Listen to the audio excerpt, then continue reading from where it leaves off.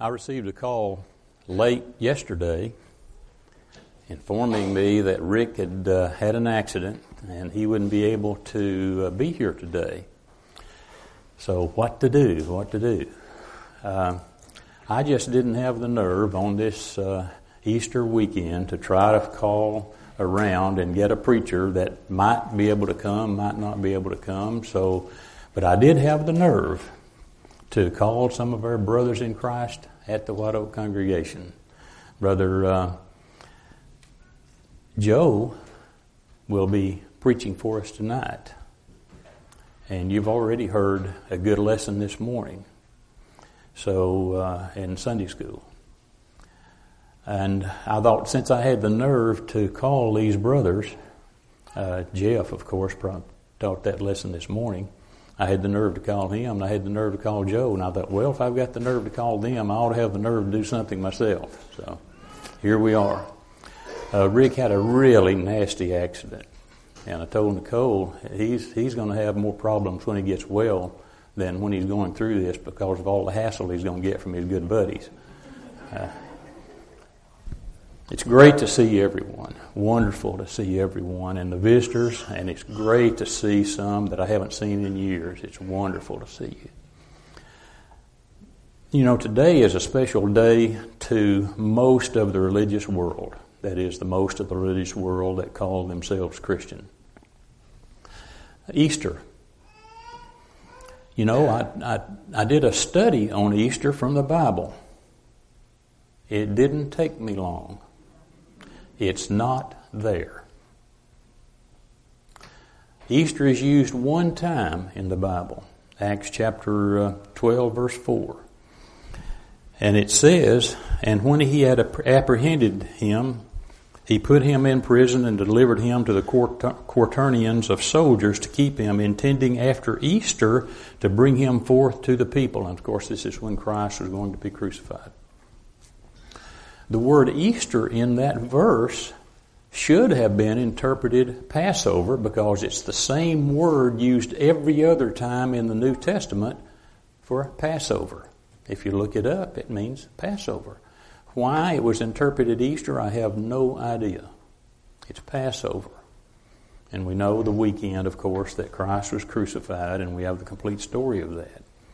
But the religious world celebrate Easter as the day of Christ's resurrection, as a special religious holiday in effect.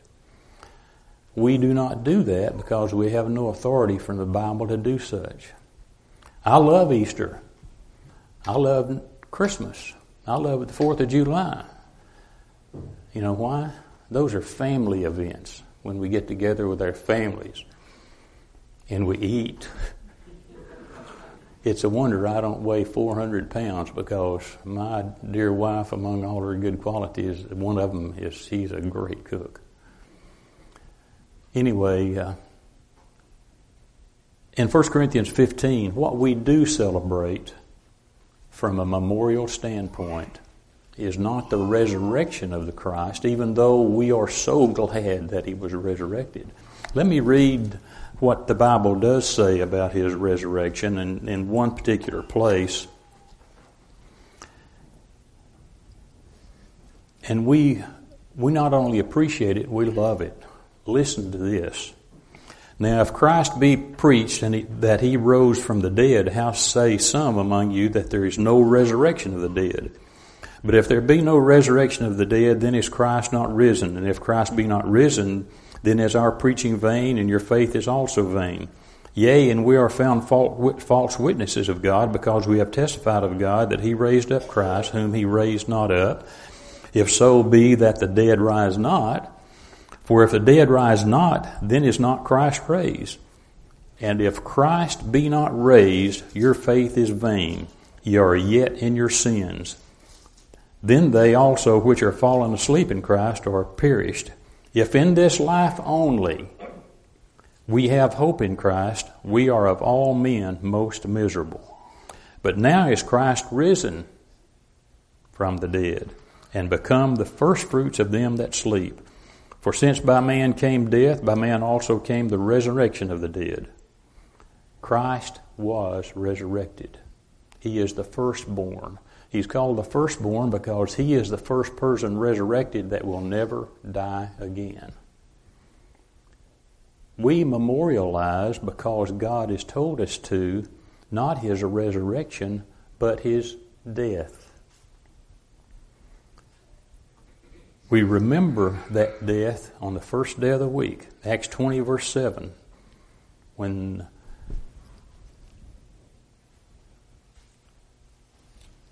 And upon the first day of the week, when the disciples came together to break bread, Paul preached unto them, ready to depart on the morrow, and continued his speech until midnight. You don't have to worry about that this morning.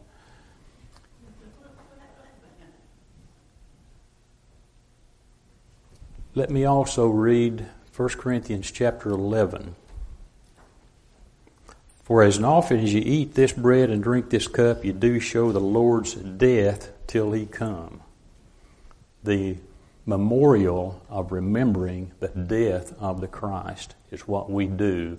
It's the only memorial event that we celebrate.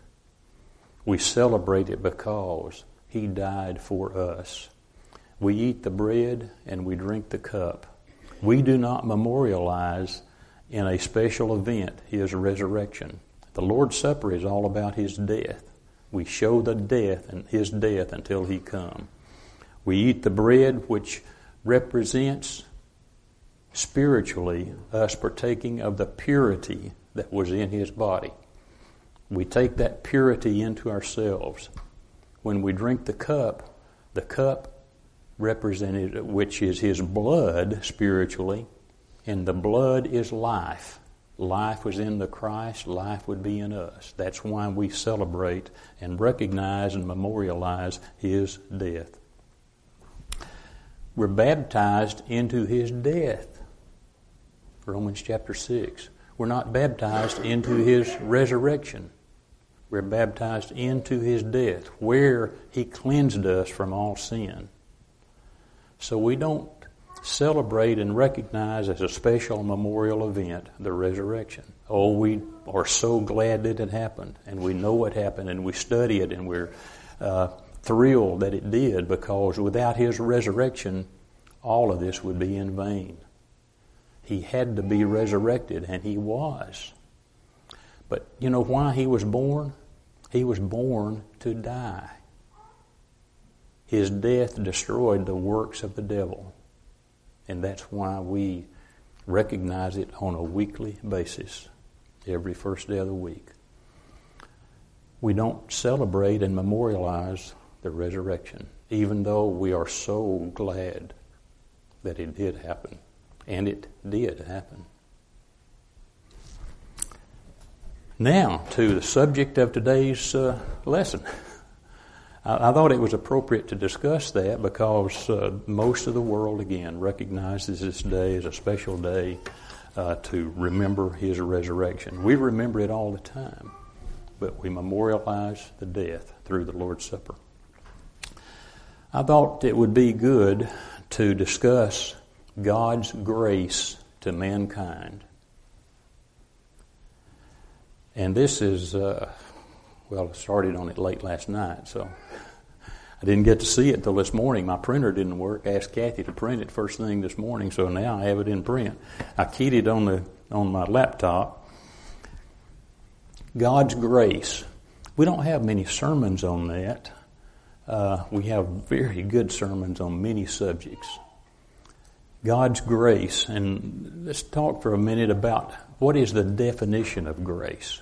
And you own. I don't expect that I'm going to tell you much or teach you much this morning, but remind you of all of these things.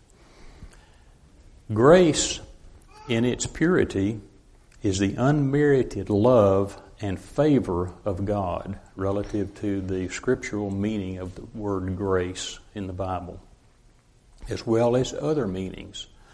It means kindness, beauty, favor or gift, pleasant or precious.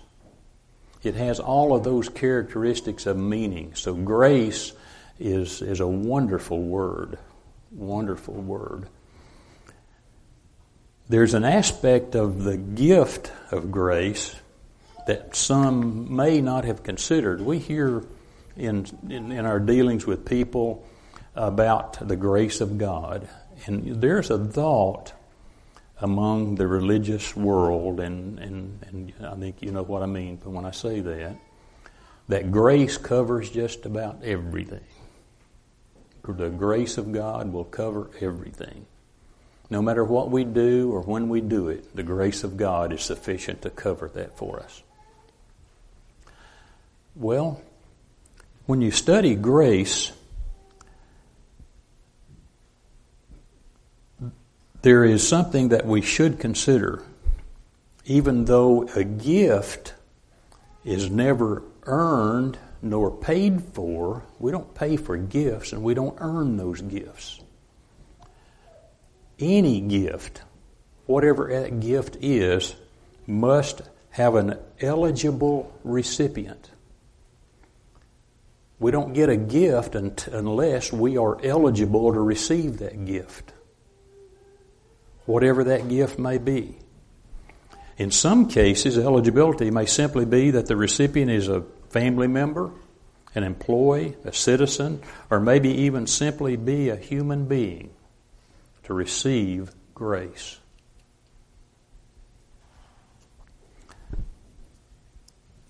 God, through His Son, of course, created everything. Colossians 1:16 says, "For by Him were all things created that are in heaven, that are on earth, visible and invisible, whether they be thrones or dominions or principalities or powers, all things were created by Him and for Him."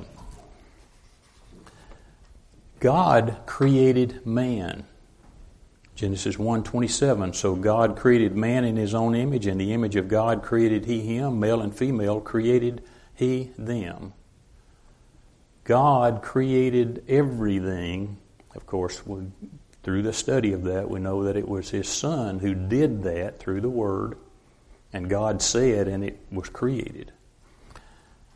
He also created man. What did He do before He created man? In the beginning, God created the heavens and the earth, and we read in Genesis chapter 1, everything He created. You know the last thing that He created was man. He created the environment for man to live in. That was a gift to man. Life itself was a gift to man. James 1:16 and 17 says, "Do not be deceived, my beloved brethren. Every good gift and every perfect gift is from above and cometh down from the Father of lights, with whom is no variableness, neither shadow of turning." Every good gift and perfect gift. I think it's a good gift that we have a world to live in.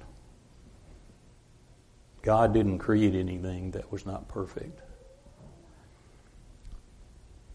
I think God's grace to mankind includes many things that we overlook as being a gift of God or God's grace.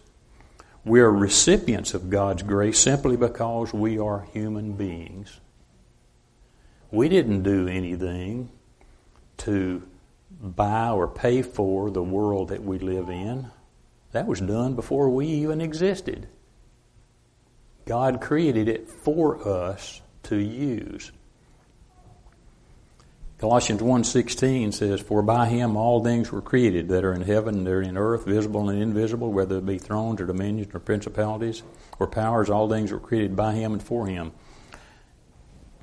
Everything God created was for us to enjoy and to live in and sometimes to deal with.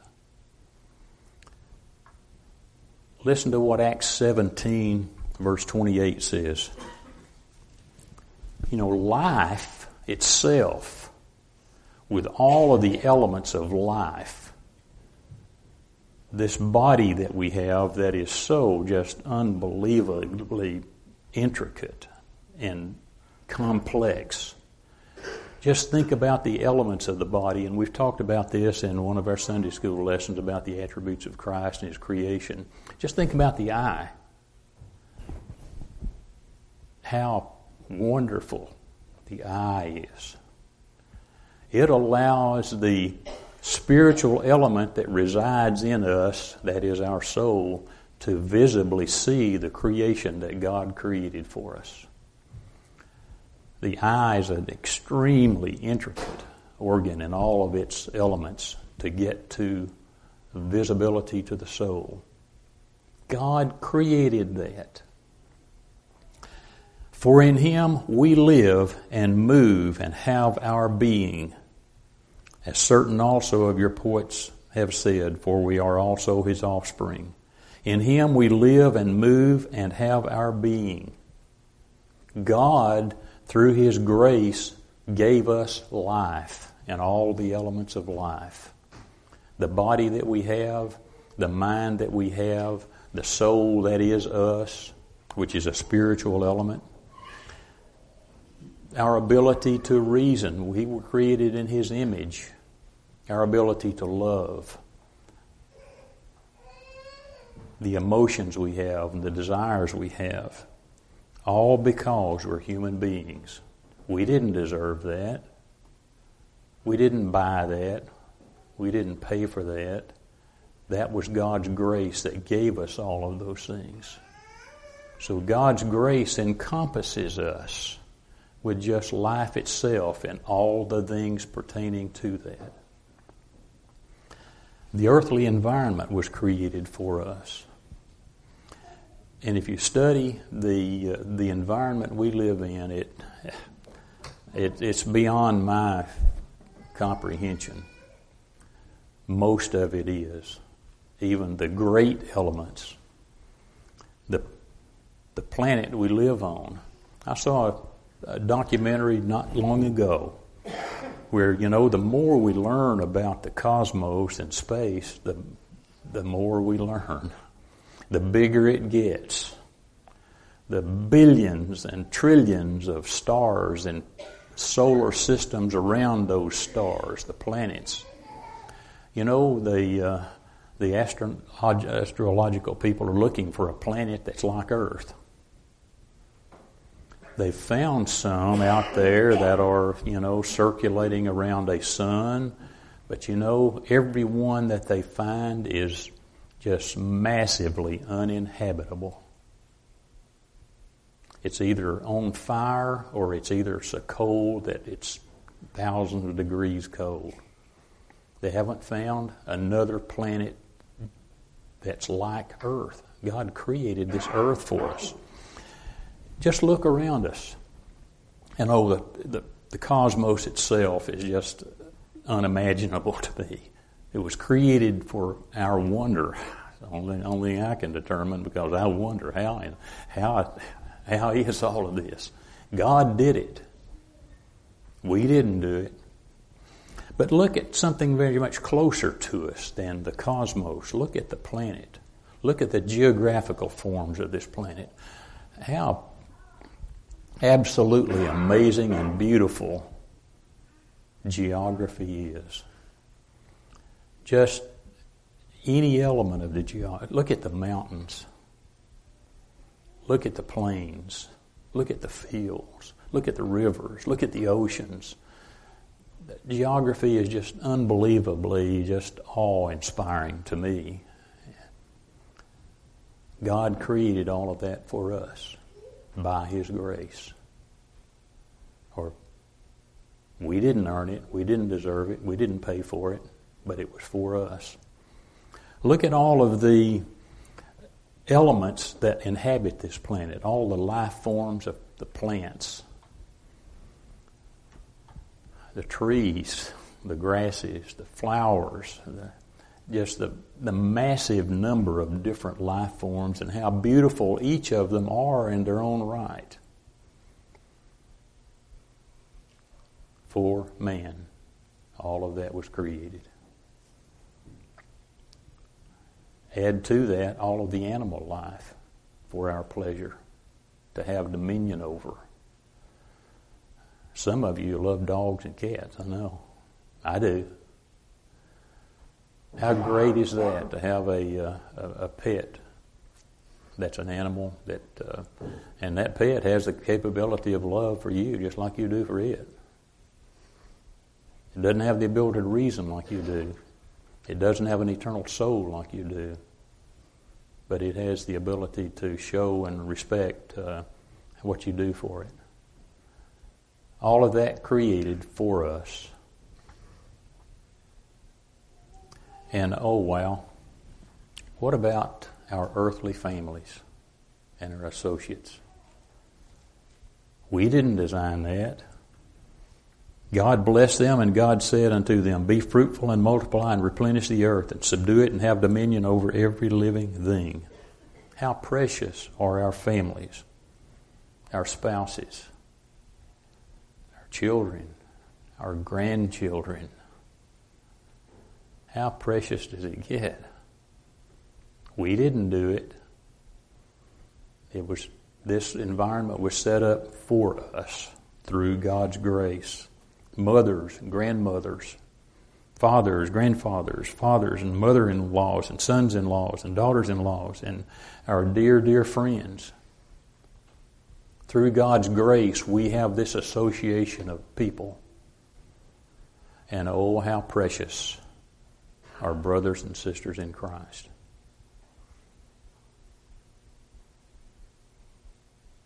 How precious. We didn't do it. God did it through His love and grace toward us. You know, grace is the outpouring of that love from God. It's the manifestation of the love, His grace toward us. And all of these things are there simply because we are who we are. We didn't earn any of that. We didn't buy any of that. We didn't pay for any of that. God provided all of that through His grace. God also has told us in He's given us a book to tell us who He is and what He expects of us and tells us about where we are. We wouldn't know any of this except He told us through His book. The book of Proverbs just has many, many axioms of life, as well as the book of Ecclesiastes.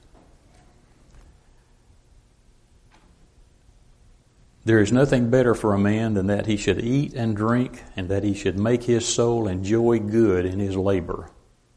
This also I saw, that it was from the hand of God. Ecclesiastes 2:24.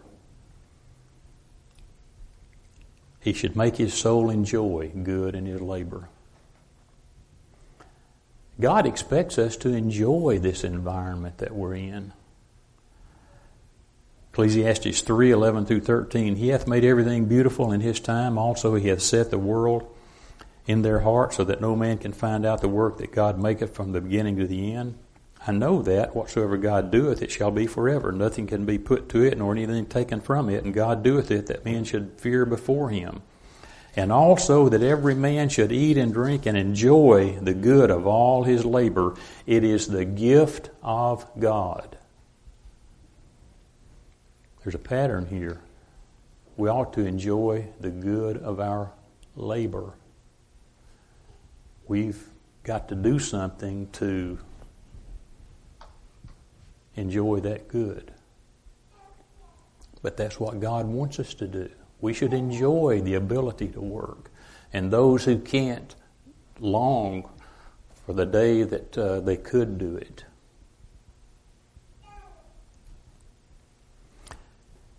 Wherefore I perceive that there is nothing better than that a man should rejoice in his own works, for that is his portion. We should rejoice in our own works. Now that don't mean we ought to be haughty and proud of what we do. We ought to be honored that we can do things and enjoy what we can do, whatever work that might be.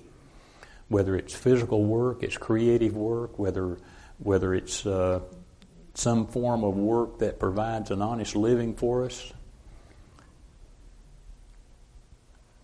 Behold, that which I have seen, it is good and comely for one to eat and to drink and to enjoy the good of all his labor that he taketh under the sun, all the days of his life which God giveth him, for it is his portion. God gives us life and expects us to enjoy life. He don't expect us to be sorrowful for everything that we have. He expects us to recognize what it is, that it's a gift from Him because of His grace, and enjoy that. Live joyfully with the wife whom thou lovest all the days of the life of thy vanity, which He hath given thee under the sun. Oh, and we have those in our audience who did that for the lifetime of their spouse, and now they long that time was here again.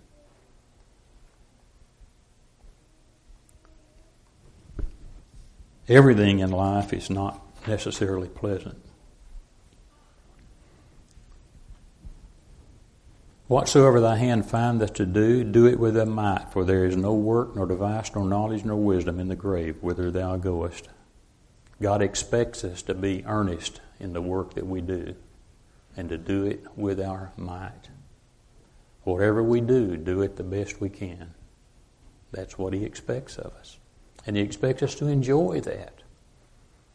We shouldn't be ashamed that we can do something well. We ought to be internally proud, not boastful and arrogant about it, but a self-confidence and an appreciation internally of what we can do through work. And you know, there's something also that God has told us. We live in a world that we don't, and you've heard me say this before, we don't know what's going to happen 2 seconds from now. We have no idea.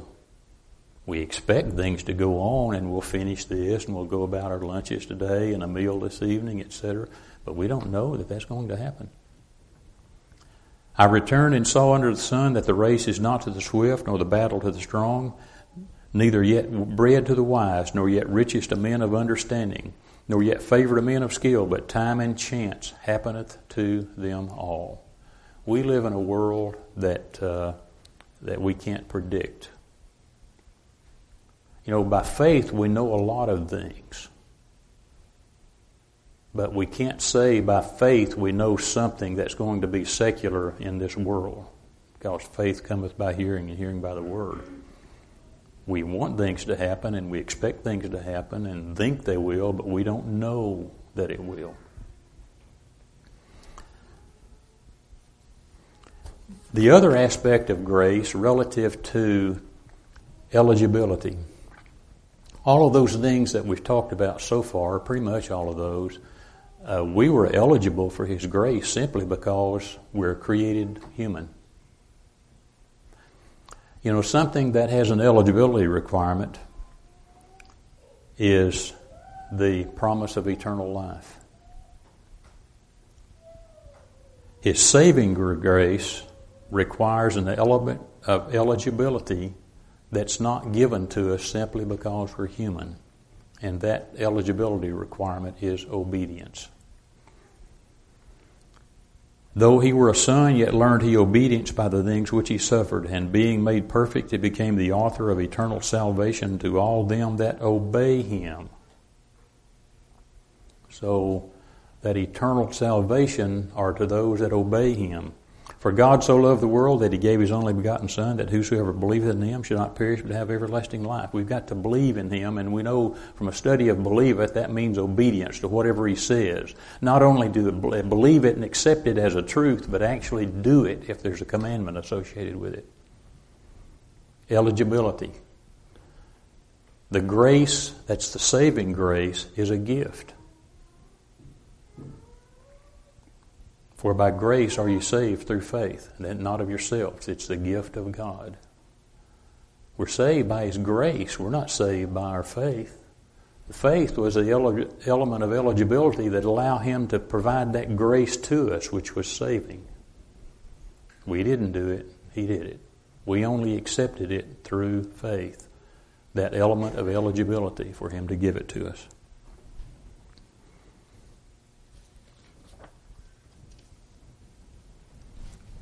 I have several examples of that, but I'll only use one of them.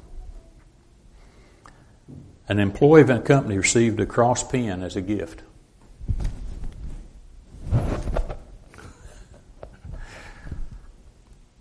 The employee didn't earn the pen, didn't pay for it. The company had a policy. Each employee who works for the company for 25 years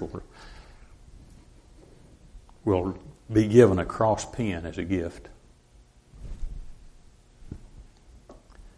The employee became eligible for the gift after 25 years of employment. So by grace, employees receive a pen through policy, and that not of themselves. It's the gift of the company. I didn't pay for it. I didn't earn it. I happened to be there for 25 years.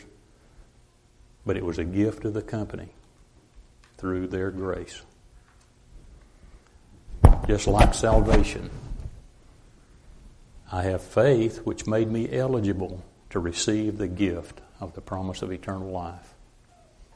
It's the gift of God.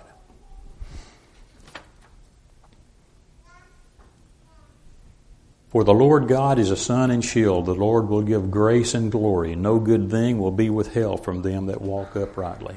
God is full of grace. By the grace of God I am what I am, and His grace which was bestowed upon me was not in vain, but I labored more abundantly. This is Paul talking. Than they all, yet not I, but the grace of God which was with me.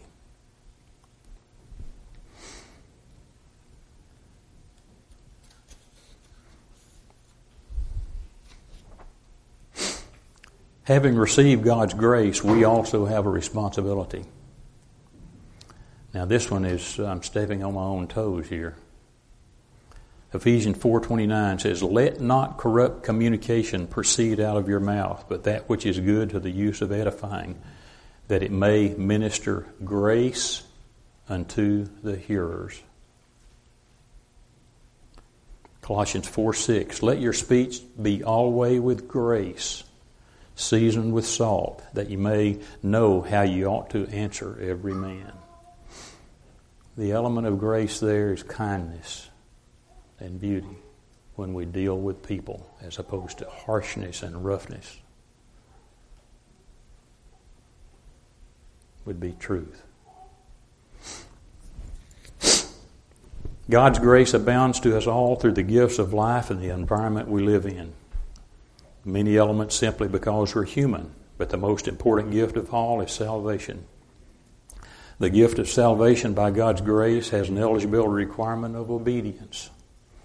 God's Word, we learn that eligibility is very straightforward, even though most of the world doesn't recognize it.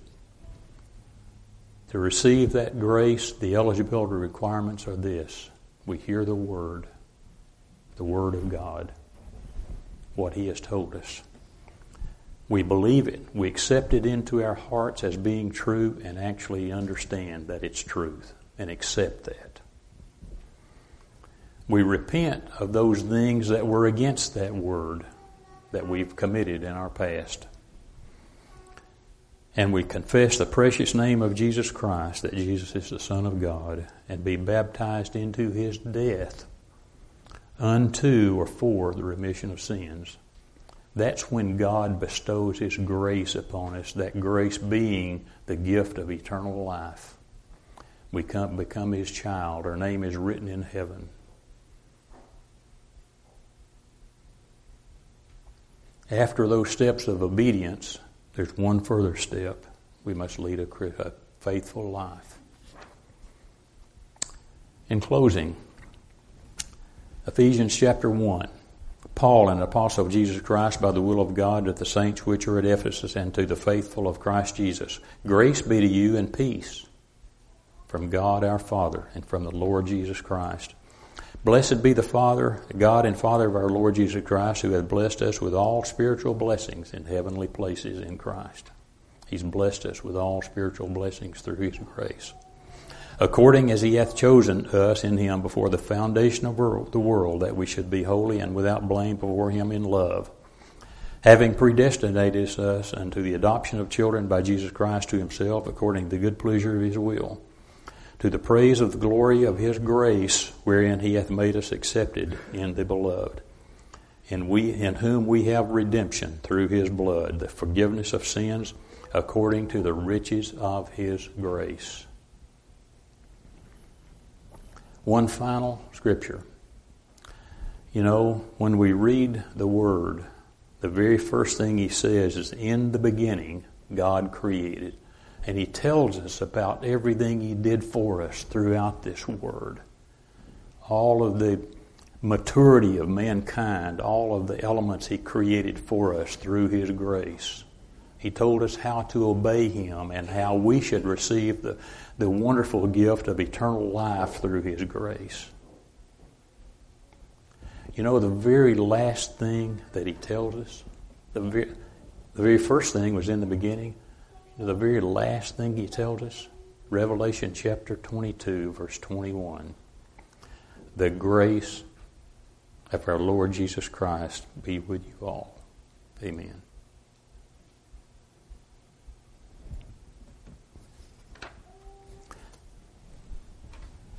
If there's any present who has not obeyed the gospel of Christ, or any present who has obeyed the gospel and has fallen short of faithfulness, and if that faithfulness is public and you need to make a public confession, or if you would like to be baptized into Christ, now is the time.